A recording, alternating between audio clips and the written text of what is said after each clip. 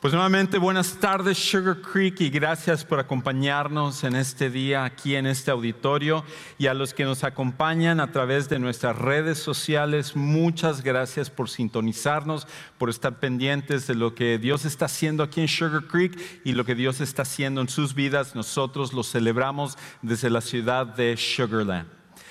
Pues déjame comenzar con una pregunta que te quiero hacer, y es esta: ¿con quién es la persona con la que más te comparas? ¿Quién es la persona con la que más te comparas? Y yo sé, los espirituales van a decir con Jesús, yo me comparo con Jesús. No, en serio. ¿Quién es la persona con la que tú te comparas? Quizás más fácil es esto. En las últimas 24 horas, ¿quién es la persona con la que te has comparado? O ¿quién es la persona que en las redes sociales tú agarras y tú te sientes mejor? Ves su post en Facebook o en Instagram o en algún otro lado y tú dices, caramba, ¿yo por qué no puedo tener vacaciones como esa? Como quisiera estar en un lugar tropical en este momento en vez de estar escuchando a Juan Carlos.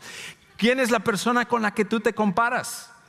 O a lo mejor, ¿quién es la persona con la cual no solamente tú dices, ¿por qué no tengo yo lo que tiene esta persona? Sino que cuando tú te comparas con esta persona, tú dices, yo estoy mejor que esta persona.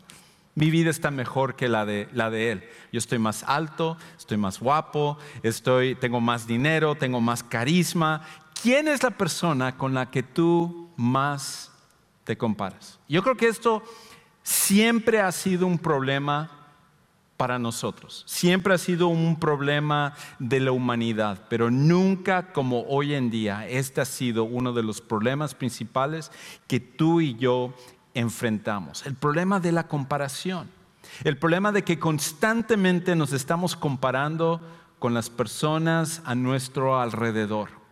Las personas en nuestro trabajo, las personas en nuestra familia, las personas en la iglesia, las personas que ni siquiera conocemos, que son extraños, pero que aparecen en nuestra red social. Nosotros nos estamos comparando con esas personas. Y al final, el problema es de que todos nosotros terminamos frustrados porque nos preguntamos por qué nuestras vidas no pueden estar como esas personas. Al final, si somos honestos, tenemos que reconocer esto. Todos nos comparamos con otros. Todos nos comparamos con otros.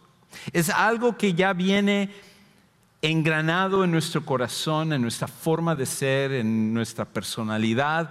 Constantemente estamos viendo a otras personas para sentirnos mejor o para sentirnos peor. Es el cuento más viejo de la historia de la humanidad. Es tal así que en la psicología hay una teoría que habla acerca de esta. En 1954, un famoso psicólogo que se llamaba Leon Festinger, él desarrolló lo que se llamaba la teoría de la comparación social. Y en su teoría de la comparación social, él desarrolló esta idea de que las personas tienden a desarrollar el valor de sus vidas basado en las demás personas, en lo que otras personas tienen, en lo que otras personas son o en lo que otras personas hacen, que tienden a ser las tres cosas, las tres áreas que más nosotros nos comparamos. Lo que otras personas tienen, tú dices, wow, ese carro, como yo no quisiera tener un carro como ese, o mi carro está mejor que esta persona, o mi casa, o el dinero, o si yo solamente estuviera casado con esa persona, en vez de estar casado con la persona con la que estoy, mi vida sería mucho mejor. Todos nosotros nos comparamos con respecto a las cosas que tenemos, o nos comparamos con respecto a quienes somos. Las personas que nosotros somos. Nosotros decimos, caramba, yo ¿por qué no puedo ser más como esta persona? Yo ¿por qué no puedo tener más seguridad como esta persona? O muchas veces nos tratamos de hacer sentir mejor diciendo, yo soy mejor que él, yo hablo mejor que él, mi trabajo es mejor que él, yo soy más inteligente, yo tengo más capacidad. Y nosotros nos comparamos con respecto a lo que somos o con respecto a lo que hacemos.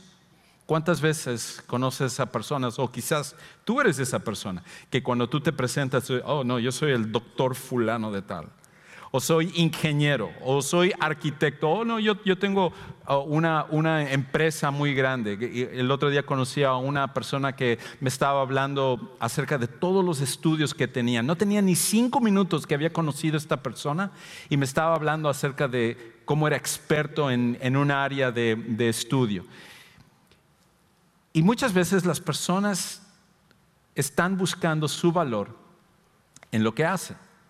Y por eso, cuando nosotros nos comparamos con lo que otros hacen, decimos, wow, yo hubiera querido tener un trabajo así, yo hubiera querido tener estudios así, yo ¿por qué no tuve estas oportunidades? ¿O por qué yo no pude tener esto en mi vida? Eso está engranado en cada uno de nosotros. Y el problema es de que en algún tiempo, para aquellos de nosotros que vivíamos en la prehistoria antes del internet, esto era un problema, pero no era tan duro. Porque, por ejemplo, cuando tú llegabas a la escuela y a lo mejor tú veías que tu compañero de la escuela tenía unos tenis nuevos y tú decías, wow, yo también tengo tenis nuevos, pero él tiene esta marca que es mejor que la marca que yo tengo. O él o ella tiene esta blusa que es de esta marca que me hubiera encantado, pero yo no tengo suficiente dinero para haber comprado esta blusa. Cuando era en nuestro tiempo la comparación, que siempre ha sido un problema, era más que nada lo que nosotros veíamos o lo que experimentamos de forma presencial. Pero hoy en día, nosotros nos estamos comparando con gente que ni siquiera conocemos. Gente en el cual cuando empezamos a ver en nuestras redes sociales las cosas que ellos tienen son perfectos extraños, nunca vamos a entrar en contacto con ellos, ellos viven del otro lado del mundo y sin embargo nos estamos comparando con esas personas y muchas veces nos hacen sentir mejor o peor con respecto a la situación de nuestras vidas. Todos nos comparamos con otros. Eso es algo que está en nuestro corazón. El problema es que muchas veces nosotros caemos en un engaño y nos engañamos con respecto a esto de la comparación y es con respecto a esto. Al compararnos nos engañamos creyendo que los demás tienen lo que nos hará felices.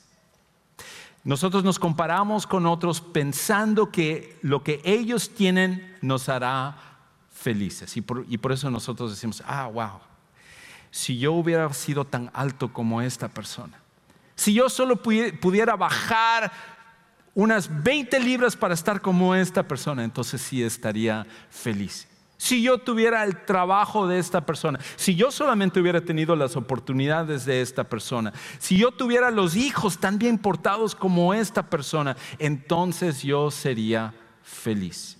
Y nos convencemos en nuestra mente que lo que otras personas tienen es lo que al final nos va a traer nuestra felicidad.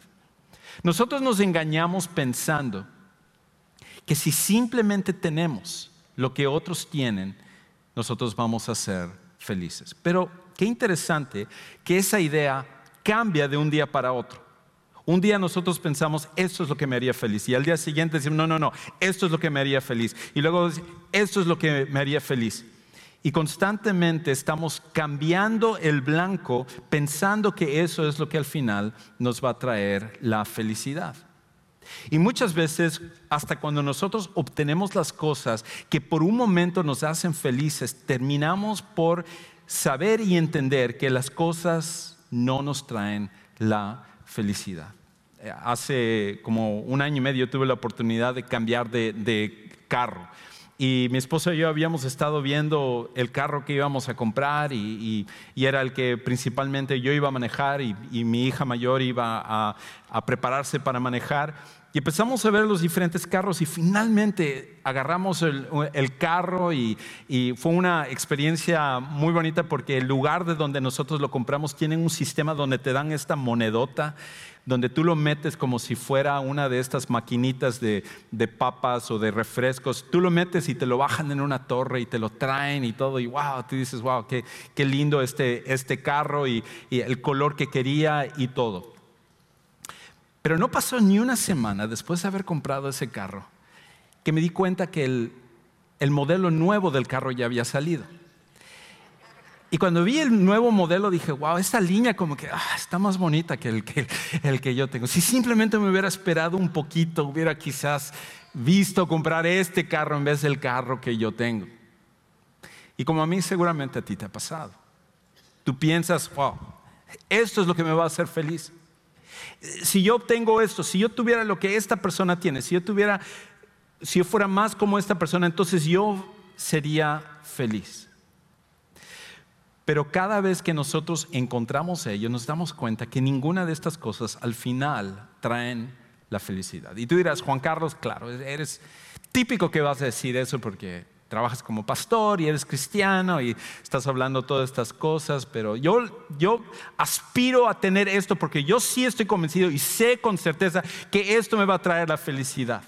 Que si yo solamente llego a este punto, entonces yo sí sé que voy a ser feliz. Pero si no me crees a mí, créelo de una de las personas que en nuestra sociedad es muy reconocido por su fama, por el dinero, y sin embargo, él se ha dado cuenta que las cosas no traen la felicidad. Y es el comediante Jim Carrey. El famoso comediante Jim Carrey que salió en La Máscara, en Ace Ventura y en varias películas. Él dice una cosa súper interesante. Él dice esto: creo que todos deberían hacerse ricos y famosos y hacer todo lo que siempre soñaron para que puedan ver que no es la respuesta.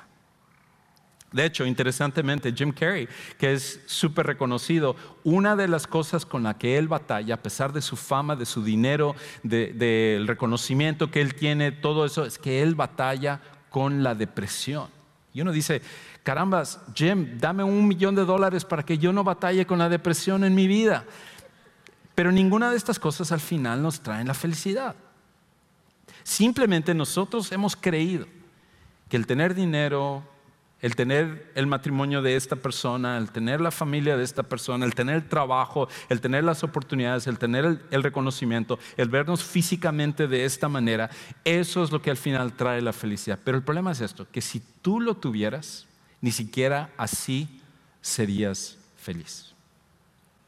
Es por esa razón que Dios, que conoce nuestro corazón, Dios que nos conoce bien, Dios que sabe quién eres en la intimidad de tu hogar, de tu vida, cuando tú estás a solas y tú estás viendo lo que otras personas tienen y tú en tu corazón estás diciendo, caramba, ¿por qué no puedo tener esto? Dios que sabe que eso es un problema para nosotros y que al final no trae la felicidad que nosotros estamos buscando. Él, cuando diseñó las leyes para el pueblo que le iba a seguir, el pueblo de Israel, cuando Él diseñó las leyes para que el pueblo se guiara, para que pudieran ser una nación fuerte, una nación que no sufrieran como las demás naciones, dentro de estas leyes que Él les dio, Él habló de 10 que iban a ser mandamientos, no sugerencias, sino mandamientos. Y en estos mandamientos, esto iba a servir como la base, el fundamento para que la nación de Israel pudiera ser una nación fuerte que lo conociera a Él, que la amara a Él y que no pasara por los problemas de todas las demás naciones. Y dentro de estos 10 mandamientos, dentro de estas leyes que Dios les da, el 10º mandamiento habla precisamente con respecto a este problema que tú y yo tenemos. Él dice de esta manera en Éxodo 20:17. En el 10º mandamiento Él les dice esto: no codiciarás la casa de tu prójimo, ni codiciarás la mujer de tu prójimo, ni su siervo, ni su sierva, ni su buey, ni su asno, ni nada que sea de tu prójimo. Y tú dices, por lo menos buey y asno, eso sí, nunca he codiciado, eso no tengo un problema con respecto a eso. Pero al final termina diciendo, lo que sea de tu prójimo. Y la razón por la cual él lo tiene que decir es porque, otra vez, esto está tan engranado en nuestro corazón, de que constantemente nos comparamos y deseamos lo que otras personas desean. Desde ese tiempo, hace tantos cientos de años que Dios dio esto, sigue siendo un problema para todos los seres humanos, incluyéndote a ti e incluyéndome a mí. Y lo que encuentro interesante con respecto a esto es que la mayoría de los códigos morales que se han desarrollado en las civilizaciones tienen principios muy parecidos. Casi la mayoría de estos códigos, desde uno de los más antiguos que se llamaba el Código de Hammurabi, o por ejemplo uno ve en los códigos que tenían los egipcios o los asirios o en Roma o en Grecia, todas estas grandes civilizaciones chinas y todo, uno encuentra que la mayoría de los códigos morales se parecían. Había un respeto a la vida, había la idea de honrar a sus padres, había la idea de no mentir, había la idea de no robar, todo ese tipo de cosas, no matar, todas estas cosas muy parecidas. Pero una que no se encuentra en ninguna otra ley, excepto esta, es la de codiciar. Porque tú puedes darte cuenta cuando alguien es un mentiroso, cuando alguien mata, cuando alguien le falta el respeto a sus padres o hace este tipo de cosas. Pero el problema es que la codicia es algo que está muy profundo en nosotros y que muchas veces nosotros no nos damos cuenta. Pero la codicia tiene una forma de ser que, como vamos a ver en un momento, nos perjudica como si fuera un veneno dentro de nuestros corazones. Por un lado, no trae la felicidad que nosotros queremos. Y el otro problema es que la comparación nunca nos llevará a la satisfacción, solamente a la frustración. La comparación nunca nos llevará a la satisfacción, solamente a la frustración. Es por eso que cada vez que nosotros nos comparamos, lejos de sentirnos mejor, nos sentimos peor. Cuando nosotros nos estamos comparando, es algo que nos perjudica por dentro. De hecho, uno de los presidentes de Estados Unidos más famosos era un presidente que se llamaba Teddy Roosevelt. Y Teddy Roosevelt tiene una cita muy famosa con respecto a esto. Él dice lo siguiente: la comparación es el ladrón de la alegría. La comparación es el ladrón de la alegría. Y es la realidad. Hay mucho de verdad con respecto a esto. Tú tienes algo y, como pasó a mí con el carro, en su momento felicidad, pero por el otro momento, cuando te comparaste con algo que era mejor, sentías esa falta de satisfacción. Mi esposa, y yo he hablado de esto, pero mi esposa tiene una sobrina que es muy famosa dentro del ya me está regañando, perdón, Jesse, quiero dormir en la cama hoy, así que no te preocupes. Pero mi esposa tiene, y dirá, ¿por qué siempre de mi familia tienes que hablar, Juan Carlos? Pero tienen las mejores historias. Ese es el problema. No es cierto, he contado de mi familia también. Pero mi esposa tiene una sobrina que es muy famosa dentro del mundo de YouTube. Ella es una famosa youtubera que tiene millones de seguidores y todo. Y ella llegó hasta, creo que, tener 2 millones de seguidores en su canal de YouTube, viajando por diferentes partes, haciendo comerciales y una vida así increíble, ¿no? Lo que muchos jóvenes aspiran hoy en día. Y desafortunadamente, el año pasado, la mamá o la prima de Jesse falleció de cáncer, la mamá de esta niña. Y ella por un tiempo se ausentó de su canal de YouTube. Y cuando finalmente ella había podido de alguna manera superar esto un poquito y ella pensó, bueno, voy a regresar a hacer esto. 11 años apenas, su hermano es el que edita y hace toda la producción de sus videos. Cuando finalmente ellos dos ya estaban listos para regresar a esto, regresaron a su canal y su canal ya no tenía 2 millones de seguidores, tenía solamente 700,000 seguidores. Porque en el mundo de YouTube, cuando tú dejas de hacer videos, ¿qué sucede? Rápidamente empiezas a caer y la gente empieza a irse hacia otros lados.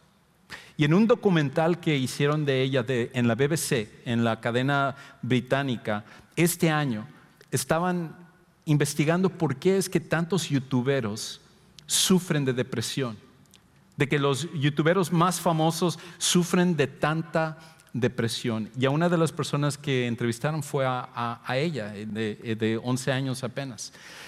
Y ella habló acerca de cómo le daba tristeza de que a pesar de que tenía 700,000 seguidores, de que inclusive, y aquí voy a hacer la comparación, pero cuando sale un video de predicación mía, quizás 30 pelones ven mi predicación.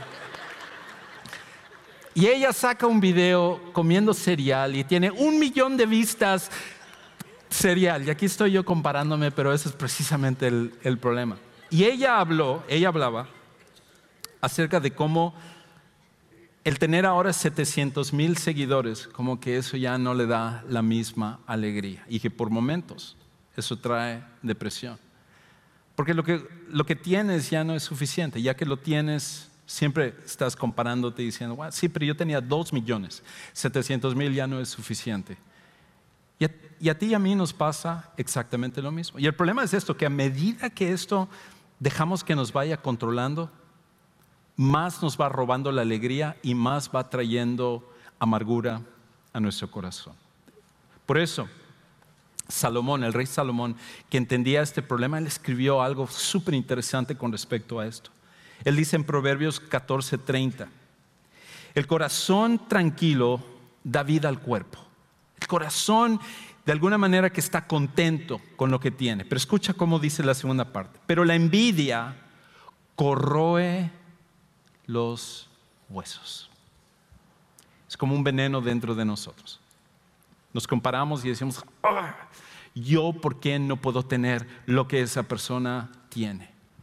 Y dentro de nuestras vidas, no importa qué tanto tengas, cuántas bendiciones tú tengas, cuántas alegrías tú tienes, ya no es suficiente por el simple hecho de que te comparaste con la otra persona. Yo, ¿por qué no puedo tener esta posición? Yo, ¿por qué no puedo ser reconocido más en mi trabajo? Yo, ¿por qué no puedo tener el aumento de salario que quería? Yo, ¿por qué? Yo, ¿por qué? Yo, ¿por qué? Y eso termina por amargar nuestro corazón y traer amargura a nuestras vidas.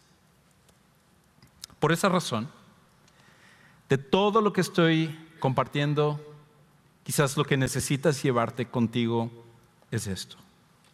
Nunca ganas cuando te comparas.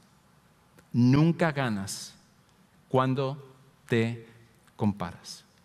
No vas a ser una mejor persona cuando te comparas.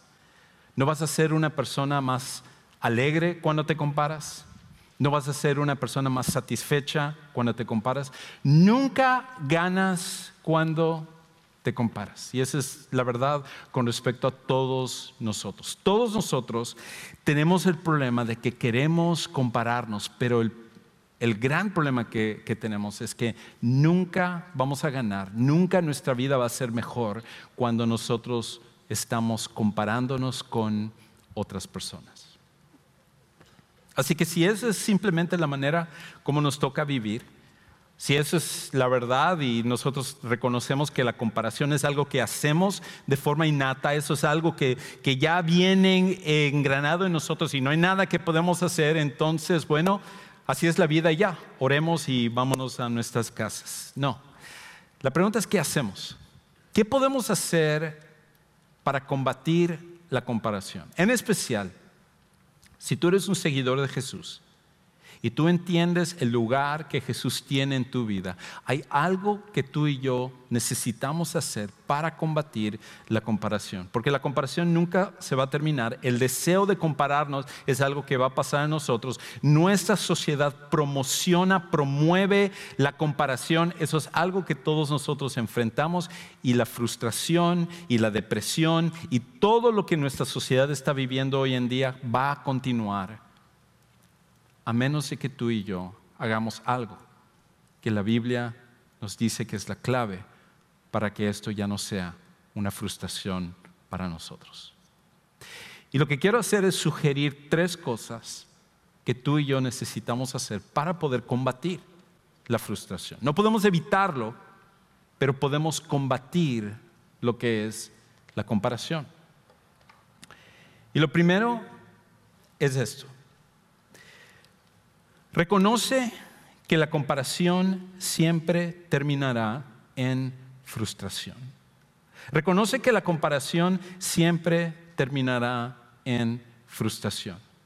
Estás viendo tu red social, estás viendo tu página de Facebook, estás viendo tu página de Instagram y estás viendo lo que otras personas tienen. Y el gran problema, como nosotros sabemos, es que la gente en sus redes sociales siempre saca lo mejor de ellos. Siempre saca sus momentos buenos. Y nos da la impresión de que la vida de todos los demás en realidad está mejor de lo que es a comparación de la nuestra. Nosotros decimos, wow, yo estoy pasando por problemas en mi matrimonio, yo estoy pasando por problemas con mis hijos, yo estoy ahorita teniendo problemas financieros y estoy pasando por todas estas cosas que están pasando, pero en cambio fulano de tal, mira el lugar donde está vacacionando, mira la casa que acaba de comprar, mira el carro que tiene, mira la casa, mira el lugar, y constantemente nos comparamos con lo mejor que tienen las personas. Pero esto es una cosa que tú y yo necesitamos darnos cuenta, que las redes sociales son deshonestas. Las redes sociales, lo que las personas sacan, o más bien lo que nosotros sacamos, no es en realidad la verdad acerca de las personas.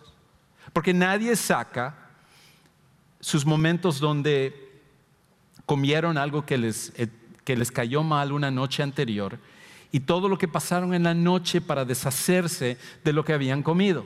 Nadie saca fotos de eso y diciendo, aquí estoy, bueno, la 3ª vez, espero que ya no sea otra. Nadie hace eso. Quizás tendríamos millones de seguidores si hiciéramos algo así. No es cierto.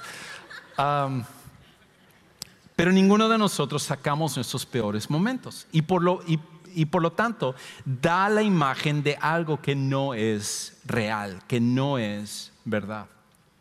Y cuando tú y yo nos encontramos con esa tentación, lo primero que tenemos que hacer es esto. A medida que nos sigamos comparando, el resultado va a ser la frustración. Y ese es el momento de cerrar tu Facebook. Es el momento de apagar el Instagram. A lo mejor es el momento de cerrar tu cuenta. Yo sé que es algo radical, pero ¿qué es mejor? ¿Seguir viviendo frustrado, siempre comparándote con otras personas? ¿O empezar a entender lo mucho que cada uno de nosotros tenemos gracias a Dios? Ahora hay una segunda cosa que nosotros necesitamos hacer. Lo primero es reconocer que mientras más continuemos comparándonos, el resultado siempre será la frustración. ¿Por qué? Porque nunca ganas cuando te comparas. Nunca ganas cuando te comparas. Lo segundo es esto. Deja de determinar tu valor en base a los demás. Deja de determinar tu valor en base a los demás. Lo que otros tengan, la forma física de otras personas, lo que otros hacen, no es lo que hace que tú valgas más o que tú valgas menos.